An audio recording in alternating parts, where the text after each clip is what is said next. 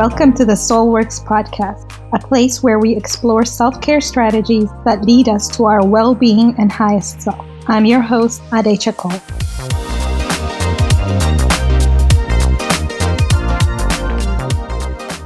Hi, everyone. Thank you all so much for being here with me today. I have such a special guest with me, Paula Marcolin. She's a psychotherapist and she practices her therapy in integrative therapy. So it's just going to be a beautiful episode. Paula, thank you so much for being here with us today. I really appreciate it. And before I start, I wanted to ask you what your morning routine looks like. First of all, thank you for having me, and I'm honored to be here. So my morning routine, I do believe very much in a structured morning routine to kind of set the intentions and your plan for the day to get you off on a good start. So I always wash my face in the morning, and I always make my bed up right away. And I will have my health drink, which is I take these supplements in a powder form, and I have that in the morning. I'll have some coffee, and then I will always say my prayers, my morning prayers, quiet time, set my intentions for the day, do some work for my business, and always try to get a workout in. I'm very into Pilates, so I do that. And it just really gets me on the right track for the day, my mind and my body and my spirit. That's beautiful. Yes. I think it's always very interesting to hear about how people start their day to set themselves up, for a great day. So that's amazing. And thank you for sharing that with us. Sure. So you're a psychotherapist, but how did all that unfold in your life? And can you share with us a little bit about that? Well, let's see. I'll start with college. So I went to college and got a bachelor's in psychology and did a couple internships there. I ended up loving the classes, realizing that I'm very fascinated by the way people think and why they think what they think and say what they say and why they do what they do. And it's fascinating to me that how the mind works. So I really enjoy classes, and I end up staying in the field my whole entire career, but not been in the field since I graduated college. So when I graduated college, I worked in a psychiatric hospital, an acute care unit, which means high intensity inpatient psych ward. And that was at Suburban Hospital in Bethesda. I worked there, and then I went over to this place called Potomac Ridge, which is in Gaithersburg, Maryland. I don't think it's there anymore, but they were a psychiatric hospital. So they had an adult acute unit, a call center, residential for adolescents. So I was in the call center, and then I went over to the adult acute unit, and then I went to the adolescent girls residential for a year. And that was a very challenging job because these girls had a lot of behavioral acting out oppositional defiant behavior, which was very challenging, but it did prepare me for the rest of my career. After that, I worked at a place called St. Luke's House in Bethesda, Maryland, and they still are in business. They work with seriously mentally ill, so SMI, which means that they have chronic mental illness. They've had a certain amount of hospitalizations. So some of the examples are I work with schizophrenic patients and severe bipolar clients. So I really, really enjoyed that. And then I went back to grad school and went to Johns Hopkins and got a master's in science. And I absolutely loved school there. It was very clinical and science-based, so I really loved that. And then I graduated from there about, 2004. And I went to go work for the Fairfax County for 4 years. And I was deployed to a homeless shelter from the CSB, which is Community Service Board for Mental Health. And I absolutely loved that. And then I got a job. So after that, I also got supervision there. So you have 4,000 hours postgraduate for an LPC. So I'm a licensed professional counselor. And so I continued on with working at Fairfax. And then I eventually went to private practice. So started private practice in 2008. I did it on the side while I worked for Loudoun County. And then I went full time into private practice in 2009. So I've been in private practice ever since. Wow. That's a lot of experience. Oh my goodness. Thank you so much for your service. That's beautiful work. So many of us, I don't think, quite understand the difference between a psychologist and a psychiatrist. What's the difference between these two? So with a psychologist, there's psychiatrists or they're MDs, so they can prescribe medication. So that is the big difference. And there's something called psychopharmacology. with psychiatrists. So they really only get reimbursed for prescribing meds. They used to do talk therapy in the day, and that's really kind of faded out. And so their main job is meds, psych meds. And then the psychologists they could do standardized testing. So anything that's standardized, they can administer. And the other group we're called psychotherapists. So that's LPC, which is what I am. There's also LCSW. That's a clinical social worker. There's marriage and family therapist. So we're in this other group that is called psychotherapists. So we do all talk therapy. My approach is integrative. So I do person-centered, which is getting to know the client. The essence of change is the relationship. And then I incorporate psychodynamic, which is understanding how the mind works and getting into the process of it. So then and there, it becomes the here and now, the process of how we do things in life and how we think. And then I integrate cognitive behavioral, which says it's how you think that affects how you feel and behave. So changing the person's thinking. So that's what I do. It's all one-on-one. I do couples, I do group, and I do individual adults. I do some adolescents, but mostly adults. And so I do that in a solo private practice full time now. So I found out about you. What really attracted me to you is that you practice in integrative health, integrated therapy, which, I love so much. I think that's just the best way to heal a person. Mm-hmm. So I think that's just beautiful. So talk to us about how did you start getting into the integrative approach? Basically in grad school. So I took a couple classes. One was an advanced Asian meditation, and I did other classes along those lines.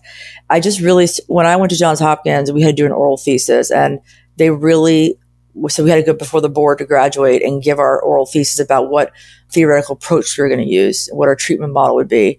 And a lot of the students wanted to just pick one. So that either be like psychodynamic or Rogerian or Adlerian or different types of therapy, reality therapy, there's behavior modification. So I really did not want to pick just one because I believe that I look at the whole person. And my father was a doctor, retired. My mother was a nurse. So very much along the lines of looking at the whole person, and not only medically, psychologically, physically, but also environmentally. And so you can't put somebody in a box. It's not a cookie cutter approach. I look at the big picture and I look at everything. So that's where I came up with integrative. So I just really, really honed in those skills in grad school. I loved where I went to school, and they really, kind of made you figure out who you are as a person, how you're going to integrate that into the therapy session, because you can't separate the therapist from the person. That's what I was taught, and that's what I believe. So I absolutely believe 100%. And this is all, again, formulated in grad school for my thesis, that it's all about the relationship. Clients don't care what you know until they know you care about them. So you could be the most educated, sought after therapist, but if that client walks in and they don't feel a connection with you, a warmth, a feeling that, okay, this person cares about me, that they can feel relaxed and feel like they can have a weight lifted off them, and they can just sit there and talk to you. And there's a healing environment. You're not going to get anywhere. They'll come 2 or 3 times, they'll leave. Or, they just, again, it's all about feeling like you feel that this person cares about you. So that's when I thought that's the most important thing starting out. But then I also said, okay, well, why does somebody think the way they think and do what they do? So that's the psychodynamic piece. It's looking at the unconscious processes and the unconscious mind, subliminal messaging, and what is someone's core belief about themselves and where did that come from? And so I believe that everything stems from childhood and your family dynamic. I believe it's, 90% or more environment over genes and, what temperament you came into the world with. So I just seen that over and over and over again, that every single person that comes into my practice, it always goes back to their childhood. It always goes back to their family dynamic, how they were raised, how they were treated. Was there any kind of abuse? And so abuse could be subtle rejection in the family. Like you're not going to be good enough. You're never going to amount to anything. Rejection. And that kind of fills a person's core belief about themselves and who they become. And so I always looked at the childhood and how this affects who you are today. And then when I go forward, it's like, okay, we understand how you got here, but how are we going to help you? So I'm very much about a dynamic approach that I will kind of join with the client, and they have to do their part. So they come into therapy and I give them homework assignments. I give them books to read and talk about the importance of journaling, writing letters to people who have hurt you, whether you send it or not, doing a lot of their own work. I've given them audio tapes to listen to and books, and we come back and we go over it and say, okay, well, what did you do between this session and, the next session? And so, because if you just see me once a week for 50 minutes and you don't do any work outside, it's not going to help you. So that's when the cognitive behavioral came in. So it's like, okay, now we know why you're here. And so because of your childhood and what you went through, it affects how you think. And I think the power of your mind and your belief system is huge, huge, huge. So I help them understand that it's not your belief about it's a precipitating event that causes you anxiety or depression. So it's not the event itself, it's your belief about the event, and helping them to change their cognitive distortions so they can have new behaviors, because a lot of things that are labeled as mental illness, I think, are people making really bad choices. And if you're instructed to make better choices, your life can go in a completely different path. And I kind of make it more simplified for people and help them to see it on a level they can understand, and not just really then be like, okay, wow, I didn't realize that just by me saying these things out loud and always reaffirming the negative and the way I'm thinking is going to bring that into existence, because your choices will be different based on your mindset. So yes, I've always looked at, I remember when I first started private practice, I went to holistic integrative therapy. And holistic really means the whole person. A lot of people think it's some new agey term or something, but it's not. It just means the whole person: mind, body, spirit, environment, social, biology, biological. You look at everything about that person. So I have always believed that and, saw that and understood that. And so that's where that all came from. And the integrative piece is integrating different approaches. So it's not just psychodynamic, it's not just cognitive behavioral, but I combine that with a person-centered therapy. Again, 'cause each person is so unique, and it's just not one idea or theory fits one person. Absolutely. Yes. Integrative health, patient-centered approach is one of the approaches to practicing it. And I totally agree with you. From my own experience, I sought therapy a while ago, a few years back, when I was in, difficult part of my life. And I quickly saw that it wasn't for me. I felt like therapy wasn't for me just because my connection with my therapist was, it didn't exist, basically. It was just me talking to somebody who has zero relation to my background, or it was just a block, I could not relate to that person at all. So that completely changed and it was my first time ever going through therapy. That's huge. Yeah. So another thing I always do, my first session, I always do a detailed biopsychosocial intake. So get a whole history on the client. What kind of family did you grow up in? How many siblings did you have? Or your parents, did they stay married? Were they divorced? Have you ever been through a natural disaster or any kind of crisis? Have you ever used substances or had a history of mental illness? What was your relationship like with your father growing up? What was your relationship like with your mother growing up? So I look at the whole person, and that is so vital. It gives me a framework for how to see this person and understand them. I have to have that. It's kind of like my template. So that's huge. And I always tell clients, you're interviewing the therapist too. Like, when you first start therapy, call different therapists. There's tons of directories online. There's Psychology Today. There's goodtherapist.org. And you go on there and they have like their profile with their picture, where they went to school, what their treatment modalities are, what their approaches are.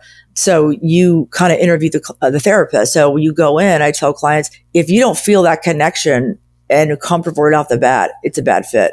And that's okay, because every therapist is not for every client.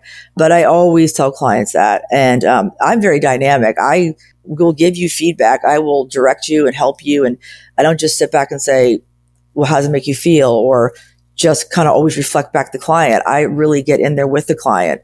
I'm very directive and dynamic in that way. But clients love that. They love it when you're interested in them. You want to know more. And remembering what they said the session before. I mean, you have to be able to follow their story. So they feel cared for. Everybody wants to feel cared for. They want to feel listened to. Clients need validation, and they need to feel validated for what they're in before they can move forward.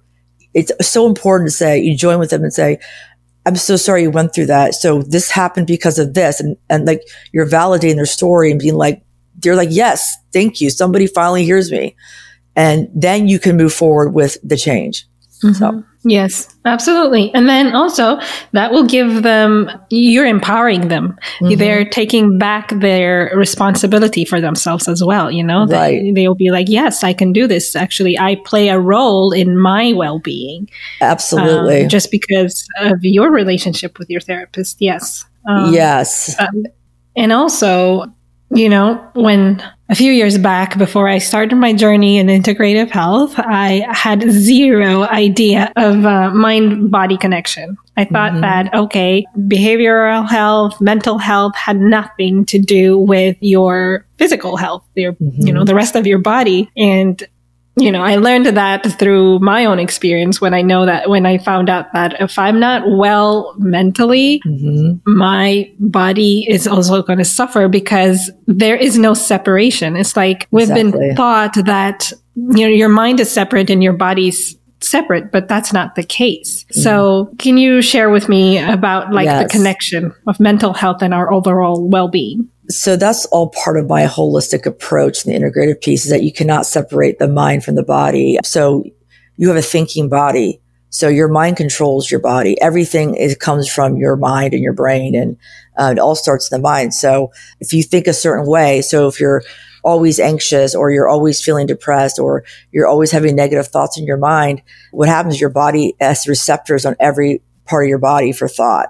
So literally, when they used to have a gut feeling, your gut feeling is actually talking to you. There's receptors on your stomach for thought. And so that knowing little feeling of, ooh, I don't like this, or this doesn't feel right.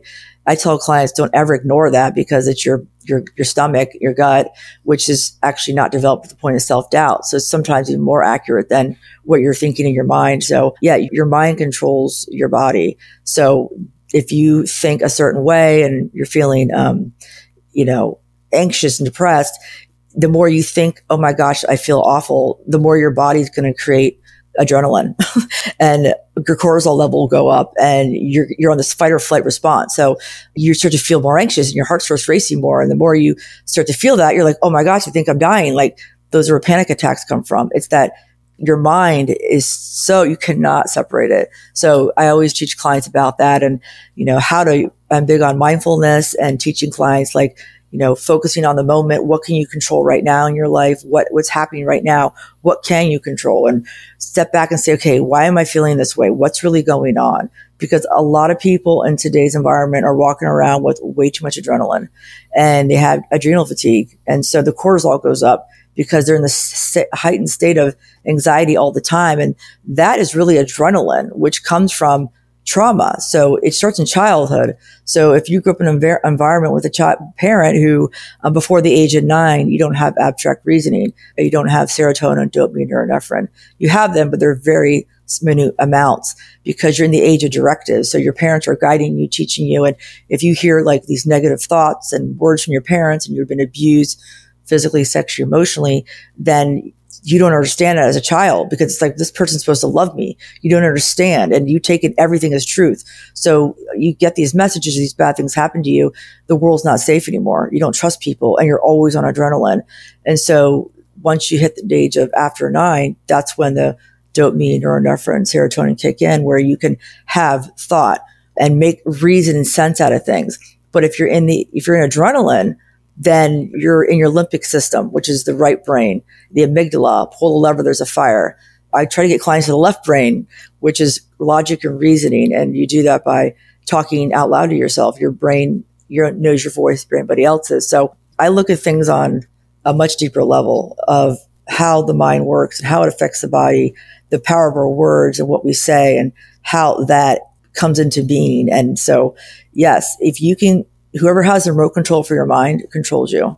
So we want to put the remote control in a good place because it all starts with your thinking. And that's why I love therapy, because there's hope.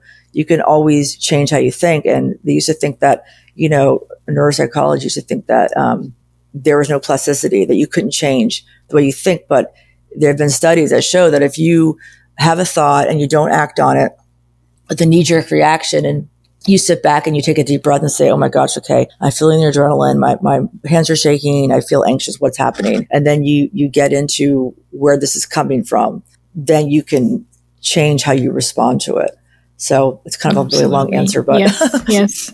It was a perfect answer. And, I also know that even how, we digest food and absorb food is affected by our mental health. So there's this sympathetic nervous system and then the parasympathetic system. Right. And, the sympathetic is what governs our digestion and absorption, but it only works when we're at calm.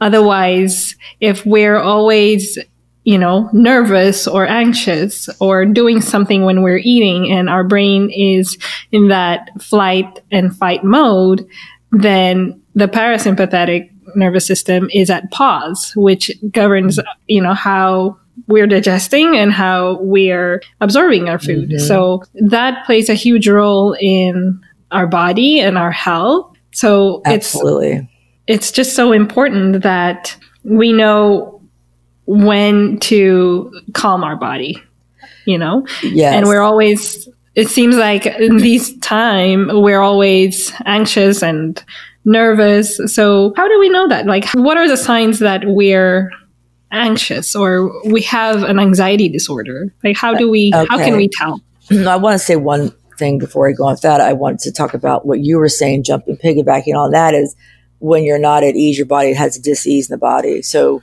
it causes inflammation too. So that also affects your health and your immune system. So I just want to throw that in there with you, what you just said. So one of the signs of having anxiety is excessive worry, difficulty in controlling the worrying, restlessness, muscle tension, difficulty concentrating. So those are some of the signs. And what was their question? I'm sorry. Well, how do we recognize that? And you just told us yes. Also, do we need to, experience them or feel those symptoms before we even seek therapy? Or no, you can. Is it okay to? Oh, right. You can always seek therapy anytime. I think therapy there's the that's getting less, but there's a stigma that there's something wrong with me. I can't handle my life, but we're life coaches. Therapists are life coaches, and we all have to live life. And life is not free from difficulty. Everybody goes through something, a loss of a parent or a loved one, or you lost a job, or you're going through a midlife issue. Life is coming fast at us, and it could change in any second.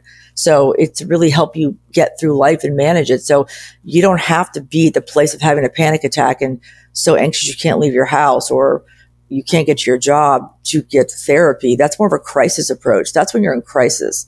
It's really good you come way before then. So anytime you feel like you need another perspective, because a therapist doesn't owe you anything. We're not there to judge you or to have an opinion about your life. We're not emotionally connected to your life. So we look at you very objectively, or at least a therapist should, and we can see the bigger picture and help point things out for you. Just knowing you have a place to go where you're not going to be judged, that you can just say whatever you want and you don't have to worry about what the therapist is going to think of you. So it's never a bad time to go to therapy. If you feel like you need to talk to somebody, and you can go. That's the great thing about it. You don't have to wait until you're in the state of crisis.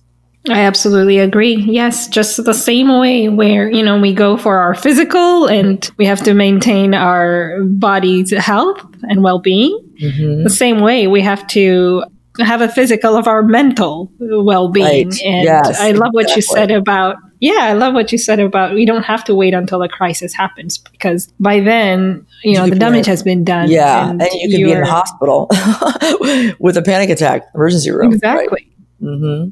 Yes, absolutely. So I really like what you said about that. But also, you mentioned that there are different kinds of anxiety disorders, correct? Right. Like, what types are there? So there's specific phobia. So a lot of people have phobias, say of like snakes or walking on the crack on a sidewalk, because you have this phobia that something bad is going to happen. That's kind of superstitious, but it's a phobia. You have a phobia of flying, of driving in a car. It could be anything. There's a specific things you're afraid of that you don't want to be anywhere near, and it causes extreme reaction in your body physically. There's also social anxiety. So people, when they're with a group of other people, they're very afraid of what to say, and are people going to judge what they're saying? Are people looking at me like there's something wrong with me? I see that more than I realized was common at the beginning, but a lot of people are fear of being judged by other people in a social situation. Panic disorder is actually when you have a panic attack, and that's the, feeling like you're going to die, your heart rate goes up, you're shaking, feelings of imminent danger. And that is part of PTSD. So post-traumatic stress disorder, it goes along with panic disorder. A panic episode is part of having PTSD. That's one of the symptoms. It's also agoraphobia, fear of open spaces, and generalized anxiety disorder, where it's just a constant feeling of just low grade uneasiness or being unsettled or something bad's going to happen, or just always on alert. Again, that's the adrenaline. So that anxiety is a huge influx of adrenaline. There's also OCD. So I see that clients, the germ phobia, they have to wash their hands 100 times. They can't leave the house unless they check their stove 5 or 6, 7 times. And they go through these rituals of repetitive behavior that's really hindering them in life. It's holding them back. It's not helping them.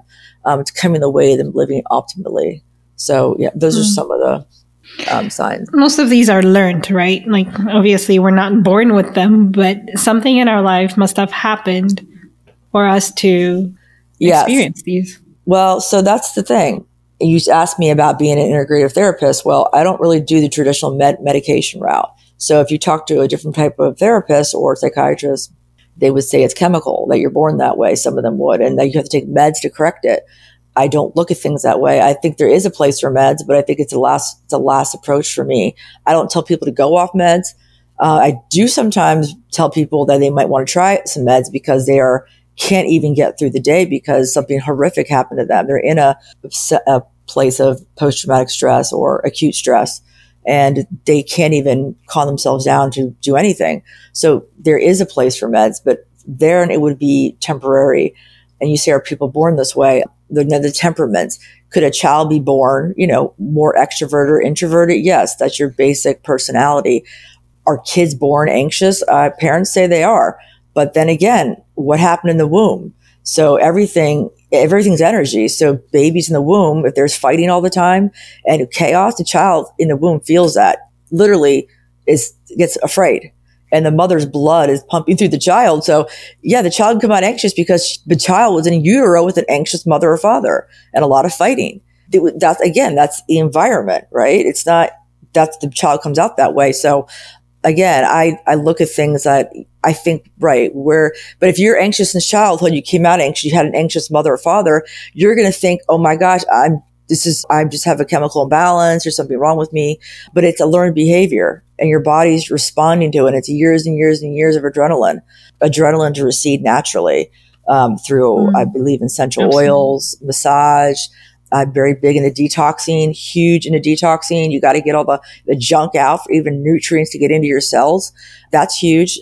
I said massage and essential oils, and what else was I going to tell you about? Vitamins, supplements, changing the way you think. I'm very into taking Epsom salt baths, which are detoxing, self-soothing, drinking calming teas, preparing your bedtime, turn off your computer, all your devices, at least half hour for bed or more, because electromagnetic waves coming off the television and the phone, the devices, it stimulates your brain.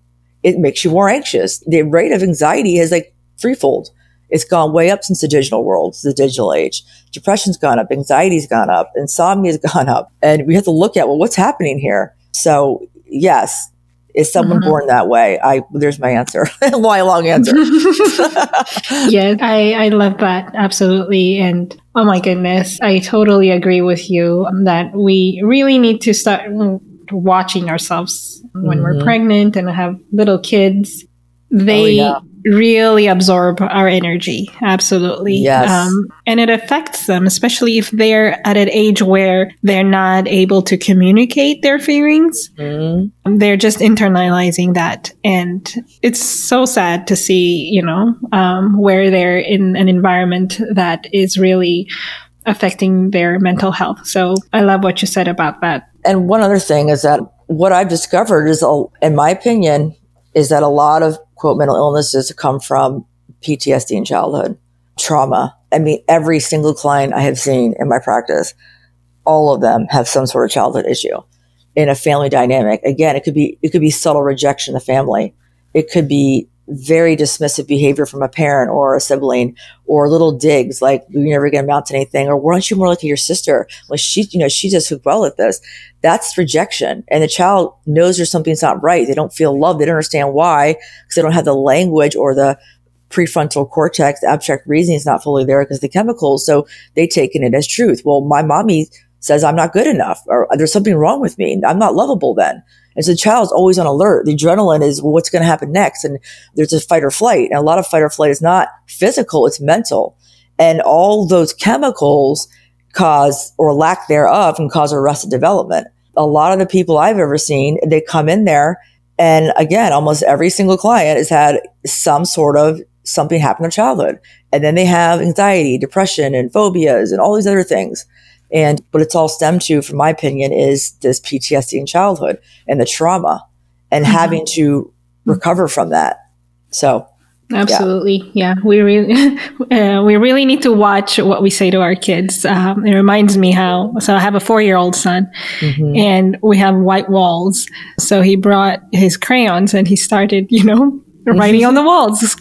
And you can imagine my reaction at first was, oh my goodness, right. But then it quickly hit me. I'm like, okay, if I say something bad about this right now, he's going to be thinking that he's not a good drawer or something, he's going to think that he did something, not that he messed up the walls, but his artwork, which in his mind, that's what it is not good enough. So I swallowed it. Yeah. And it's there. So that's a very good point. Yeah. I mean, they're my teachers. I call my kids my spiritual teachers because they've taught me so much. I want to mention one thing about OCD. This is something I hear that, and it's also based on my own experience. If, we like our house a specific way, like if we clean a lot or like things in a certain way, is that OCD, or is the word OCD being overused? What would you say? A lot of things are being overused. ADHD is overused. Bipolar is way overdiagnosed. OCD is overused. A lot of things just become these platitudes like, oh, you're ADD or you're bipolar or you're OCD. No, I think that I personally believe that I believe your environment absolutely has a major impact on how you think internally. So if your world's externally at bay, then internally you feel at bay. Your home should be your haven. And I believe in structure and order. It's part of how you get through life in a way that makes sense and safe. It creates a safe environment around you. So if somebody likes to keep their house clean, I encourage that. I mean, but if you're sitting there like, waxing the table 50 times or whatever it may be, it's the point where it's getting in the way of your life and you can't leave the house because your socks all have to be a certain way and you forgot to clean this. And then it's all about balance. Life's about balance. So anything can become extreme. Anytime the pendulum swings in either direction too far, it's usually not healthy. So, if you like your house clean, I think being a hoarder is pathological. I think that is way more dysfunctional than having your house clean. So if you feel good about it, how do you feel? I mean, if you walk in and you feel wonderful and at peace because you walk in and you've had a rough day, you come in, your house is decorated you want it, it's clean, doesn't matter how much money you have or what expensive thing, it's how you set it up in a way that makes you feel at peace inside, and you can sit down with your cup of tea and just exhale and be like, I'm in my safe space. I feel safe here. I really never ever hear a client who's a hoarder or messy come in and say they feel safe when they come home. They're usually super anxious all the time. So I definitely think our environment, again, that's our environment affecting how we feel inside. I agree with that. And I think a lot of people can relate because our personal space plays a huge role in our mental well-being. Definitely. Absolutely. I know I can't work if I'm in an area where, papers are falling down the desk and there's just too much wires and all that. It just, oh my gosh, yes. So it overwhelms our sense. It's overwhelming. Absolutely. So can you tell us, like, if someone has an anxiety disorder or any kind of mental health issue, if left untreated, what are the things that they will experience? So physically, there's physically and mentally. So physically untreated, you're going to have increased heart rate, palpitations, chest pains, you have risk of high blood pressure, heart disease. Again, that's connected to the adrenaline, the cortisol being released, which causes burnout and chronic health issues and inflammation in your body and impaired immune system. So, and how that's connected to, the mental health. You can have increased depression, difficulty in school, difficulty socializing, loss of self of who you are, substance abuse, suicidal thoughts. So, it absolutely, those are unchecked. That's where you're heading in those directions. And then where does abuse come into play here? Like, do we go out to seek numbness for our anxiety through alcohol or other kind of drugs? Oh, yeah. Just to numb these? Oh, right. Yeah. So definitely it's called self-medicating. So when we have unchecked anxiety and you start to have all these physical symptoms and, mental health systems, you want anything to pacify yourself. You want a quick fix. Addictions are rampant because it's a way to not numb the pain. So alcohol, drugs, shopping, porn, online gambling, online porn, whatever it is, it's a way to check out and self-medicate and numb yourself down and anesthetize yourself so you don't have to feel it. But then what happens is that's one more stress on the body. So you're doing it temporarily. It does work. But if you do it chronically over and over, you're just adding more dis-ease to your body. So, yes. Yeah, it becomes extremely unmanageable at some point because it's a cycle. It's a vicious cycle. Yes. And then also there's the habit of your mind. So social memory. So what you think about. So there's also neurological pieces, nerve cells that fire together, wire together. If you think the same thing over and over and then follow up with the behavior of it, you're reintegrating those neural nets and it's like a knee-jerk reaction. So it's like you just go right for it. So you have to rewire your brain. So instead of, that's where the meditation comes in and deep breathing and prayer and just centering your mind about, okay, I'm feeling super stressed. I want to grab that bottle of whatever. I want to have a glass of wine. It's fine. But if you want to, you're grabbing that bottle of liquor every night or you're going right for that porn every night or whatever it may be, then you become so addicted to it that you're making it worse. You're a prisoner of your own mind at that point. And it causes, again, more stress. So realizing that, okay, wait a second, I don't have to make this choice right now. I don't have to go whatever it is you're going to do that's your addiction. You can take a deep breath, step away and say, okay, what can I do differently? But you have to replace it with something. You can't take a coping strategy away and not replace with something positive. It doesn't work. So you replace it with, I'm going to go for a walk instead. I'm going to listen to this classical music. I'm going to call this person who's very uplifting. And the more you do that, you actually can break apart the neural nets and you can form new networks. So you literally change the inside out. And so when my early 20s and my 20s, I was very angry. I had a lot of anger issues for several different reasons.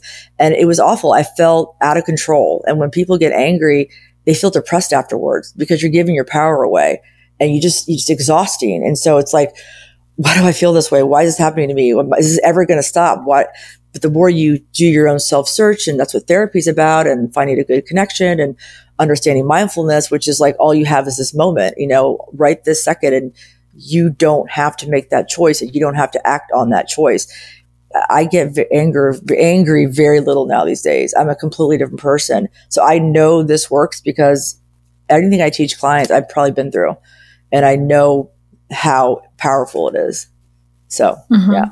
Yeah, I absolutely agree. Yes, it's very important to replace it with something else. Otherwise, you'll drive yourself crazy. And it kind of brings us also to what we said earlier, that we need to check our mind and our mental health constantly. And we need to have practices, routines, and rituals in place so that they bring us back to, stability when things like this happen. At least we have something to go back to. If we have a prayer practice or a meditation practice, these are the things. And also, I think it's really, really important to get ourselves away from situations that make us want to drink or, do those toxic behaviors. Like if it's certain people that want us to, encourage us to drink or say, come on, it's only one drink or whatever, we should put ourselves first and say that, okay, for maybe a month or whatever, I'm going to remove myself from these kind of people or situations so that we are on track. I think that makes a big difference. Oh, yes, definitely. Yeah. So, we kind of touched up a little bit about them, but what are the treatments available for anxiety disorders?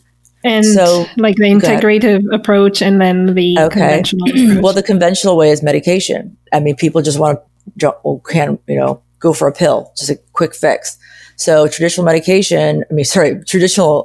help and treatment would be medication mostly, and some talk therapy. But for me, I was talking about earlier, I'm very much about the cognitive behavioral approach. How you control how you think, controls how you feel. Also, support groups are very important. It's called the universality of knowing you're not alone. There's anxiety support groups. There's, separation, divorce support groups, which is what I do for women. Lifestyle changes, eating cleaner, taking your supplements. Physical activity is huge. Prayer, meditation, deep breathing exercises. I'm all about teaching clients how to forgive, self-compassion. Forgiveness is huge. I find a lot of clients have a unforgiveness in their life, and they're harboring this anger in their heart, and they're stuck. They can't move forward. And, I always tell people, so there's a saying that anger is like holding on to a hot piece of coal with the intent of throwing it at somebody else. You're the one that gets burned. So when you're holding on to anger and resentment, that's that negative, toxic energy that's holding you down. It's only hurting you. So when I have clients, a lot of times I'll have them write letters to the person that hurt them. And sometimes they'll send it, and a lot of times they don't. We'll shred it in my office after they read it. And it's just so freeing to get that out of your heart and release it, and because all this stuff gets it gets toxic, and it festers inside of us and just builds and builds and builds. It's like a pot with the water boiling, the lid's on top. It's just going to explode eventually. So I teach a lot of clients about, and anxiety is related to unforgiveness and unhappiness and trauma, and I'm worthless and I have no self-esteem and I'm never going to get through this and I can't face the future, and they catastrophize everything and make it be the worst possible scenario, and they have all kinds of distortions of mind reading and black and white thinking. And so I help them understand where that's coming from. But where did that negative thinking come from? Well, it comes from their childhood usually, and how they were raised and how they were treated. And that affects, a lot of that is unforgiveness. It's attached to parents and siblings and caretakers who you've just held on to for all these years. So again, it's like I try to teach people ways of making long lasting changes. You become what you eat. Whatever you eat, you are what you eat. I mean, you need certain nutrients to feed your neurotransmitters, your chemicals. A fish oil, 3,000 milligrams a day. It helps your serotonin. I mean, the neural nets in your brain, the neurotransmitters, are nourished by nutrients. And a lot of times you have so many receptors on a cell for anger that food can't even get in. Nutrients can't get in because it's so inundated with this anger. So, and the other thing is that the same receptors for heroin and cocaine are the same receptors for anger and pain and woe is me and all these negative thoughts, because it's a neuropeptide connected to what you thoughts. So you can be addicted to emotional state. You can be addicted to being anxious. You can be addicted to being angry all the time. And again, once you change that neural net and break apart your thinking, then those receptors, when a new cell is created, the daughter cell will not be of anger, be a new receptor for whatever that positive thought is, or the nutrition. So I teach people, like, what can you do now to empowering them to know that they can make different choices? Exercising is huge. There's lots of studies on how even 20 minutes a day walking can improve your mental health and your physical health. Clients come in and they're so depressed and anxious. And I'm like, okay. And this is the thing I do in my intake. How are you sleeping? What are you eating? Are you exercising? No, they're drinking, 10 Diet Cokes a day. They get 5 hours of sleep. They're on the computer all night. They eat not eating healthy. Well, no wonder you feel bad. I mean, they don't even think about this. They're like, what? I'm like, look what you're doing. Just look at your lifestyle. And I help them make these changes and empower them that, oh my God, I can feel better. I can make different choices. There is hope. And it just amazes me how we're not taught this in high school or college. There is no class on emotional intelligence. Kids need to be taught this stuff. They're not. So that's so empowering for clients to know that they can make these changes and that it does affect their mental health. So there's your long answer. Oh my goodness. You gave us so much there. I don't even know where to start. There's so much. But wow. Yeah. I mean, you're absolutely right. I don't know why we don't learn this at school, how to take care of our mental health, to have, healthy relationships and finances. These are like the core things that make us healthy, just, successful human beings. And it just surprises me how. Well, also relationships. I do a lot of relationship counseling, and relationships are huge. That's another whole talk. But basically, we have a lot of toxic relationships in our lives. So we put toxic food into our body or drink. We have toxic people in our lives, and we have to cut people out. Certain people. I mean, I've got some clients, their family of origin is so toxic, they literally cannot have a relationship with them. They cannot have contact because they're so abusive and so damaging. So everybody's their own person, and each situation is unique. You always have to look at the context of what the client's bringing into the session. But yeah, relationships, boundaries. People have really hard time with boundaries. Knowing when to say no, or I'm sorry, I can't take that on. They have to do it all. And a lot of women have a pressure of working full time and having kids. That was when I was growing up. That was considered like, oh, that you're so fortunate if you're working full time and kids. Now I'm like, no, you're not. You're working 24 hours a day. It's exhausting. It's hard to balance all that. And it's okay to say, no, I can't do that today, or I'm sorry, I need to pass up on that.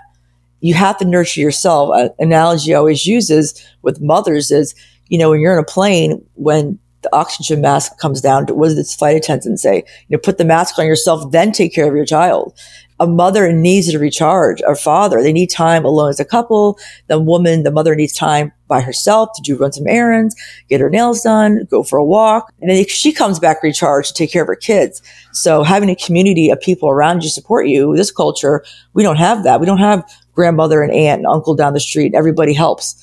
That releases stress. So a lot of people have to do it on their own. A lot of mothers are single mothers, and they have to take it all on. So it's being okay saying no. It's knowing when you can reach out to people and say, can you help me with this? I need help with this. Just that sense of community and connection, relationships, and having the positive relationships. And the negative relationships, the toxic ones, we need to learn how to break these soul ties, because soul ties form. And you wonder why you can't get over this person. Well, your spirit's wrapped up in their spirit. And again, that's another talk, but I mean, it's all these different layers and levels of health and healing and wholeness. And again, that's the holistic approach. My holistic approach is I look at everything.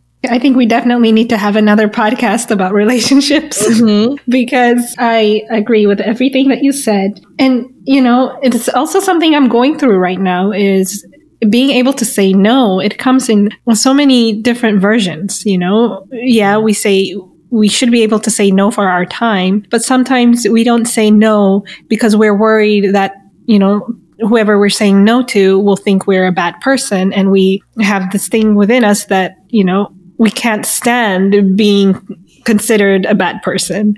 And it's tough. And we definitely need to work on boundaries. But I also want to go back in what you said about forgiveness. One thing that worked for me, because forgiveness was, a huge deal in my own journey, going through a lot of things that had happened in my life. So one practice that really worked for me is, I sit down and I put a chair in front of me and I imagine that person that I want to forgive, but, I can't say it face to face. And I really pour my heart out. Wow.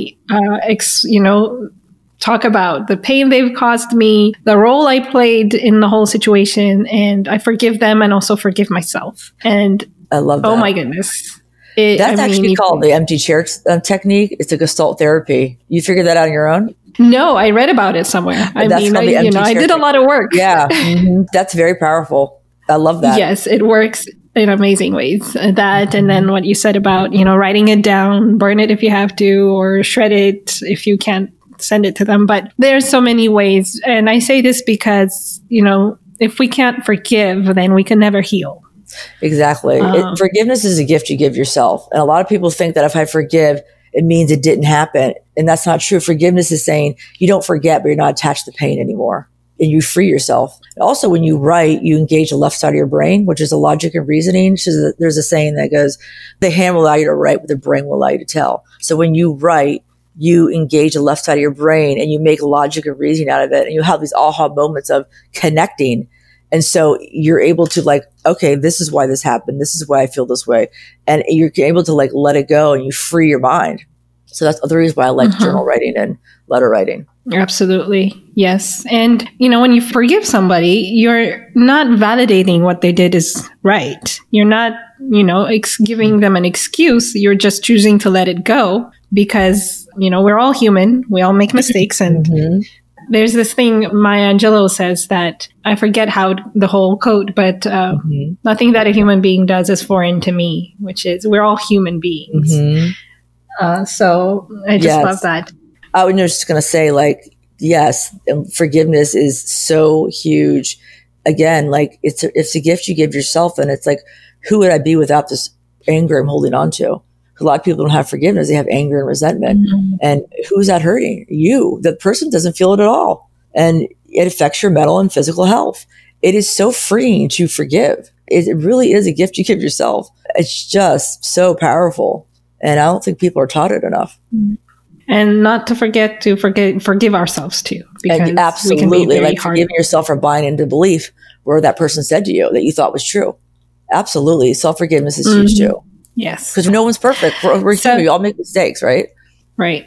Absolutely. So right now, we are in a very difficult time. We, with the quarantine and the pandemic, how would you say this whole experience has played a role in mental health? Oh my gosh. Well, there's bad and good. With like everything in life, there's bad and good. So the bad is that people have lost their jobs. That causes massive stress. There's like 30 million people on unemployment right now. People are drinking way too much alcohol because that's considered essential store. So people are relapsing. They're stuck in their houses. You got a volatile relationship. There's already, domestic disputes. And you got a mother in the house with her kids, with the husband or boyfriend, whoever their partner is. And they're no job, drinking, and they're stuck in the house together. That's a recipe for disaster. And I believe that the domestic violence rate is doubled across globally. It's a big problem. So that's not good. Sitting around watching television all day and on the iPads or your iPhone or wherever with these electromagnetic waves coming at you nonstop, stimulating your brain, stimulating your anxiety, binge watching Netflix for hours and hours. That's not healthy. Those are all things that are going to harm you.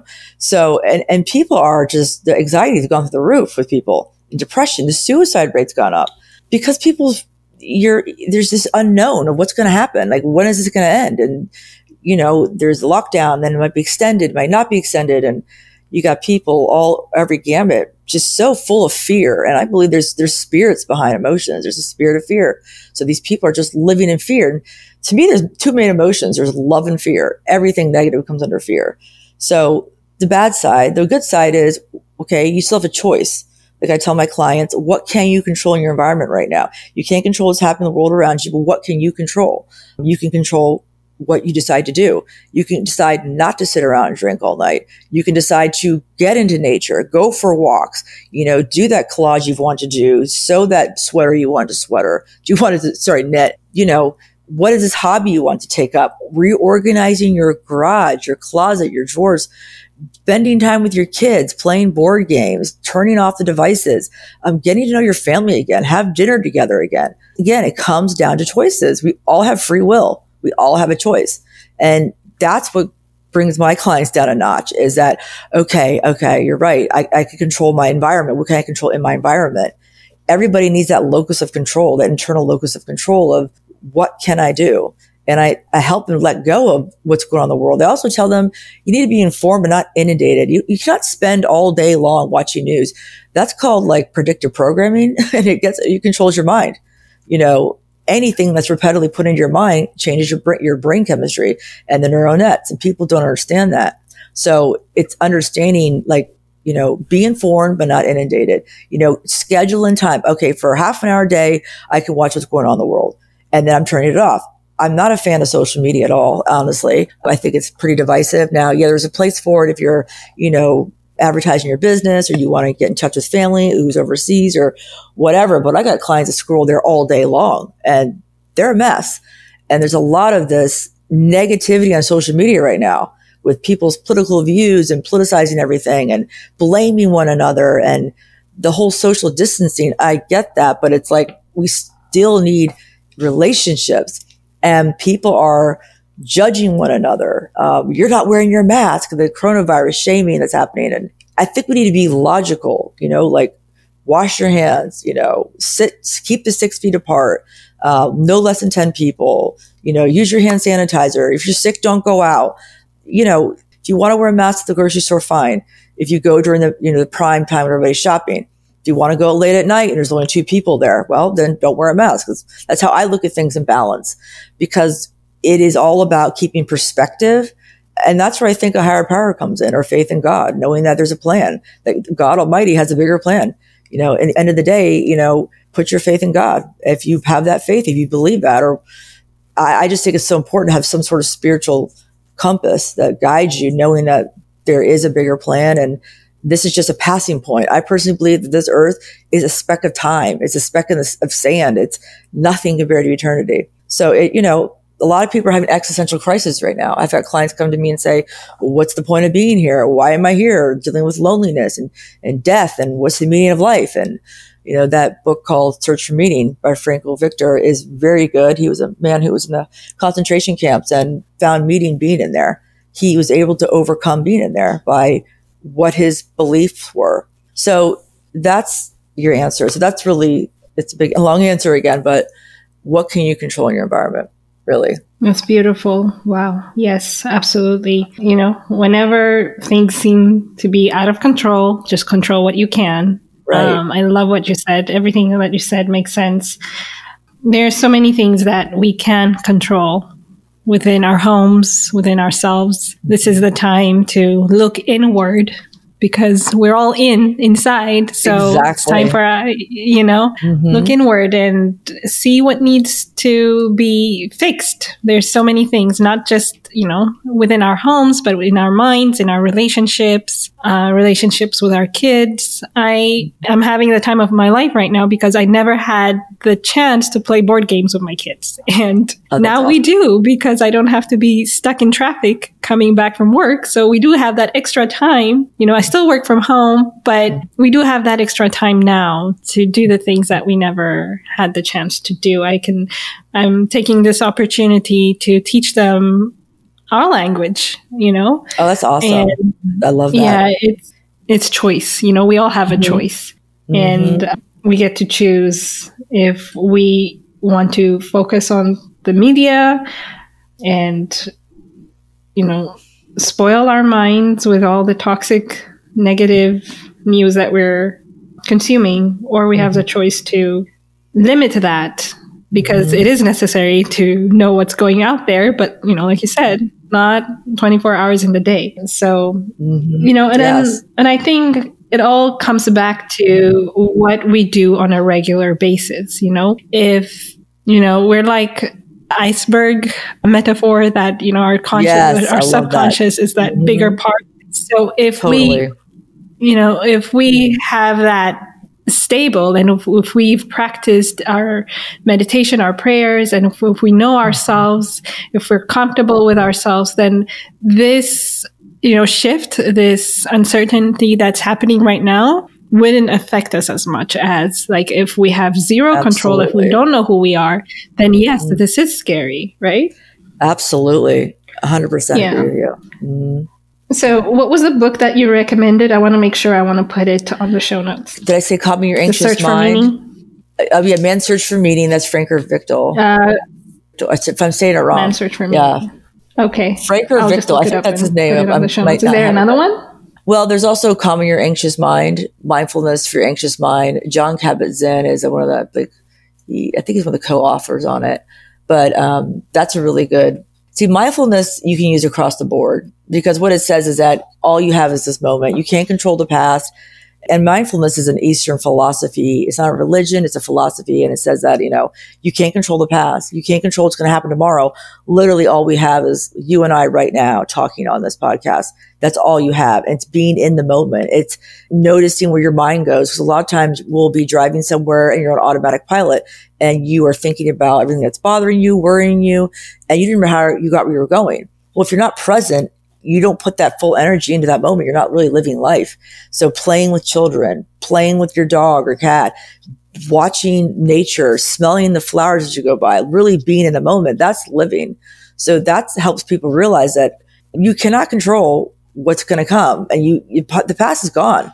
If you live in regret, you'll go nowhere else. You need to be validated for it, like I talked about in the beginning, for what you went through. But now, how are we going to help you move forward? And what can you do today? Because all you have is today. So, yeah. If you're depressed, you're living in the past, and if you're anxious, you're living in the future. I like that saying. Yes. So what recommendations? So you mentioned a lot, but if there are any more recommendations or resources that can help us get through this time of uncertainty. So on my website, there's a page that says resources, and I list, it's called healthmatters.com. They are amazing with supplements. There's stuff on there about detoxing, massage, essential oils. There are other resources there for recovery. So I'm very big into functional medicine doctors. You can find a doctor that does functional medicine that gets the root of the problem, not just this Band-Aid disease model approach, but the root of it. Again, the journaling, reaching out to family and friends, spending time in nature, organizing your life, learning a new skill. Those are what can you control right now during this coronavirus? And this is, unprecedented. No one's ever been through this before, and no one knows what's going to happen. But again, it's all about your choice. You can choose how to spend your time while you're in quarantine, and just knowing that you have the power to make different choices and that you're not alone. I think positive relationships are huge during this time. Reaching out to people who support you, that you feel loved by and cared for, genuine friendships, nurture those genuine friendships, and don't get so caught up in the superficial ones on social media, which aren't real anyways, most of them. And that just brings more anxiety because it's constant comparison. There's one thing that we can all learn from this is that we're not alone, Exactly. Everything that I'm facing right now, the fear, the uncertainty, all the anxiousness, somebody else on the other side of the world is feeling it also. From what's going on right now, I think if we can pick something up is that we're not alone, and definitely reach out to people. Even though we're social distancing, we still have the resources. We have Zoom now, we have FaceTime. There's so many ways that we can connect to people. But even though this, thing is pulling us away physically, we don't necessarily have to be isolated in that case. So yes, reaching out to people through Zoom or some sort of video conferencing or FaceTime. But also what I have clients are doing is they'll meet a friend and go hiking and just keep 6 feet apart and being in nature. That's huge. Like, people don't realize you can still go out. I think being in nature right now is one of the most positive things you can do. Unplug. Don't bring your iPod with you. Just be in nature. Listen to the wind, look at the birds, watch them chirp, listen to them chirp. Just being one with nature. And again, I've had clients that, they haven't seen somebody, it's a friend, and they'll meet halfway and they'll go for a hike, and they're not near each other, but they can still talk to each other. I've had clients meet a friend for a picnic outside, and they're 6 feet apart, but they're still talking to each other. There's nothing like that authentic face-to-face communication. We need those relationships. We need that connection, that energy of face-to-face. So if you can do it outside and it's feasible, then do it. That's what I say. Absolutely. Yes, I agree, And one thing I wanted to mention is even when we're going outside, if we're going alone, most of us pick up our, phone and we're listening to a podcast or we're listening to music, and that's fun. That's awesome. But we also need to give time to be just by ourselves and listen to our thoughts. Absolutely. We need that time to get to know ourselves. When you go out for a walk, try not to listen to something, just be there. And then you'll be amazed on when you listen to yourself, like what kind of thoughts go into your head. That's when you get to know yourself. Definitely. So I just want to put that out there. Your soul and spirit speaks to you in the silence. So that's what I always tell people. If you're going for a walk and you have your headphones on all the time, you're still not present. You're not being mindful. You're off someplace else. You don't even pay attention when you're walking. You're just all lost in your whatever it is you're thinking about and whatever you're obsessing about or worrying about, and you're just not present. So there's nothing like silence. Silence feeds your soul. What is your own longing in your own heart and soul? And also what people can do, I tell them, like, plan for your future. It's a great time to say, well, who do I want to be when this ends? What do I want to accomplish for my life? We're actually given an opportunity right now to not rush around everywhere and have to go here, there, and here, and there. And there's no time for anything. Like, take time to just be with yourself and find yourself again, get to know yourself again. So that's huge. Absolutely. I think. I can talk to you for hours. I really enjoy talking to you. Thank you so much. You've given us so much wisdom. This was just amazing. I want to know how me and my listeners can serve you. To serve me? Yes. Okay. Me or anything, like, if there's anything that we could do for you, because you've shared so much with us. This was amazing. Oh my gosh. I mean, in the sense of, I just want everybody to just take in what I said and just really let it sink in your heart and your soul, and just take the time to like really absorb it and see where it sits with you. If you want to come see me for an appointment, at some point, I do in session still. I have a big office, so I have more than plenty of room, and I still have half my clients want to come see me. They want that face-to-face interaction. So I'm still in my office half the time. I do video sessions the other half of the time. Call me if you have a question, if you want to ask me anything, if you need a referral for someone, I can do that for you. But so that's really it, though. If you enjoyed this podcast, share it with people and tell them about my practice. I'd really appreciate that. Thank you so much. And how can people reach you? So I have a website. It's integrativeholistictherapy.com. That's all one word, integrativeholistictherapy.com. And my email is my last name, which is MARCOLIN at integrativeholistictherapy.com. But if you just go to my website, there's my address is there, my phone number, my email. So if you go to my website, you'll find how to contact me on there. You can contact me directly through my website. I have a contact form there. So yes.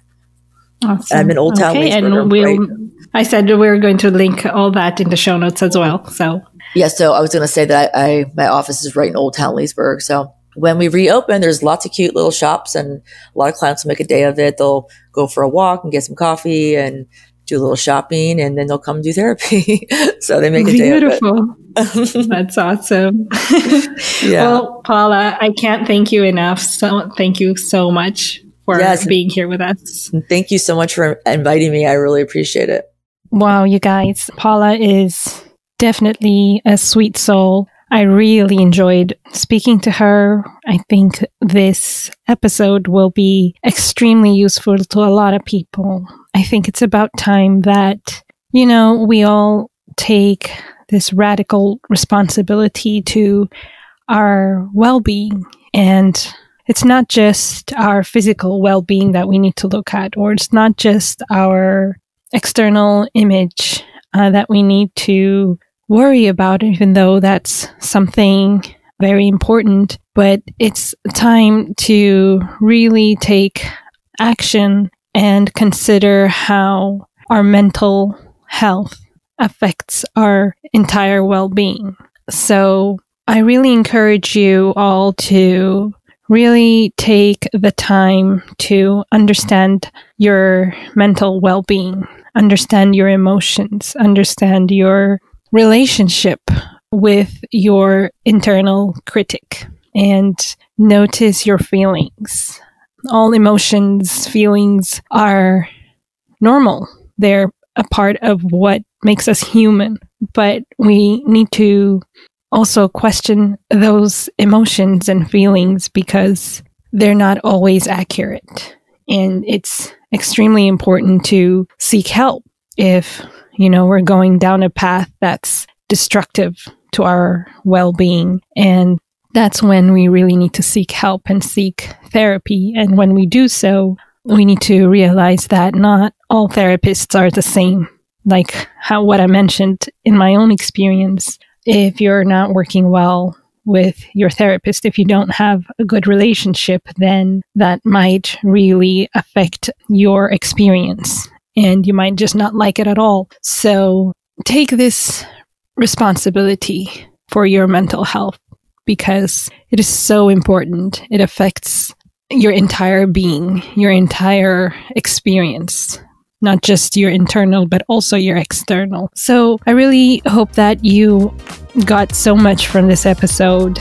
And if you loved it, please write a review, give me a rating. That definitely helps. And also share this episode to people that you think might benefit from it. We're all here to serve and help one another. So if this somehow helped you, please go ahead and share it with someone. Until next time, beautiful souls, I love you. Stay safe. I'll catch you later. Bye.